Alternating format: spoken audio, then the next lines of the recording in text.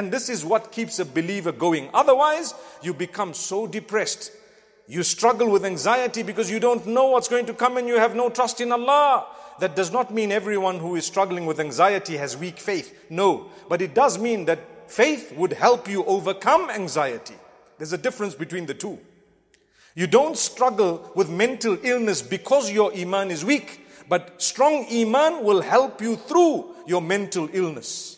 There's a big difference between the two. We are human. We will go through challenges. But my brothers, my sisters, have faith in Allah. You lost a loved one, have faith. You will be reunited with those loved ones by the will of Allah. You will sit again together and smile and laugh and talk about the days of the world if Allah wills. وَالَّذِينَ آمَنُوا وَاتَّبَعَتْهُمْ ذُرِّيَّتُهُمْ بِإِيمَانٍ أَلْحَقْنَا بِهِمْ ذُرِّيَّتَهُمْ. Allah says, those who believe and their families followed after them in belief and with belief, we will unite them thereafter with that faith in the hereafter. Allah will bring us together. So you did not lose a loved one in totality.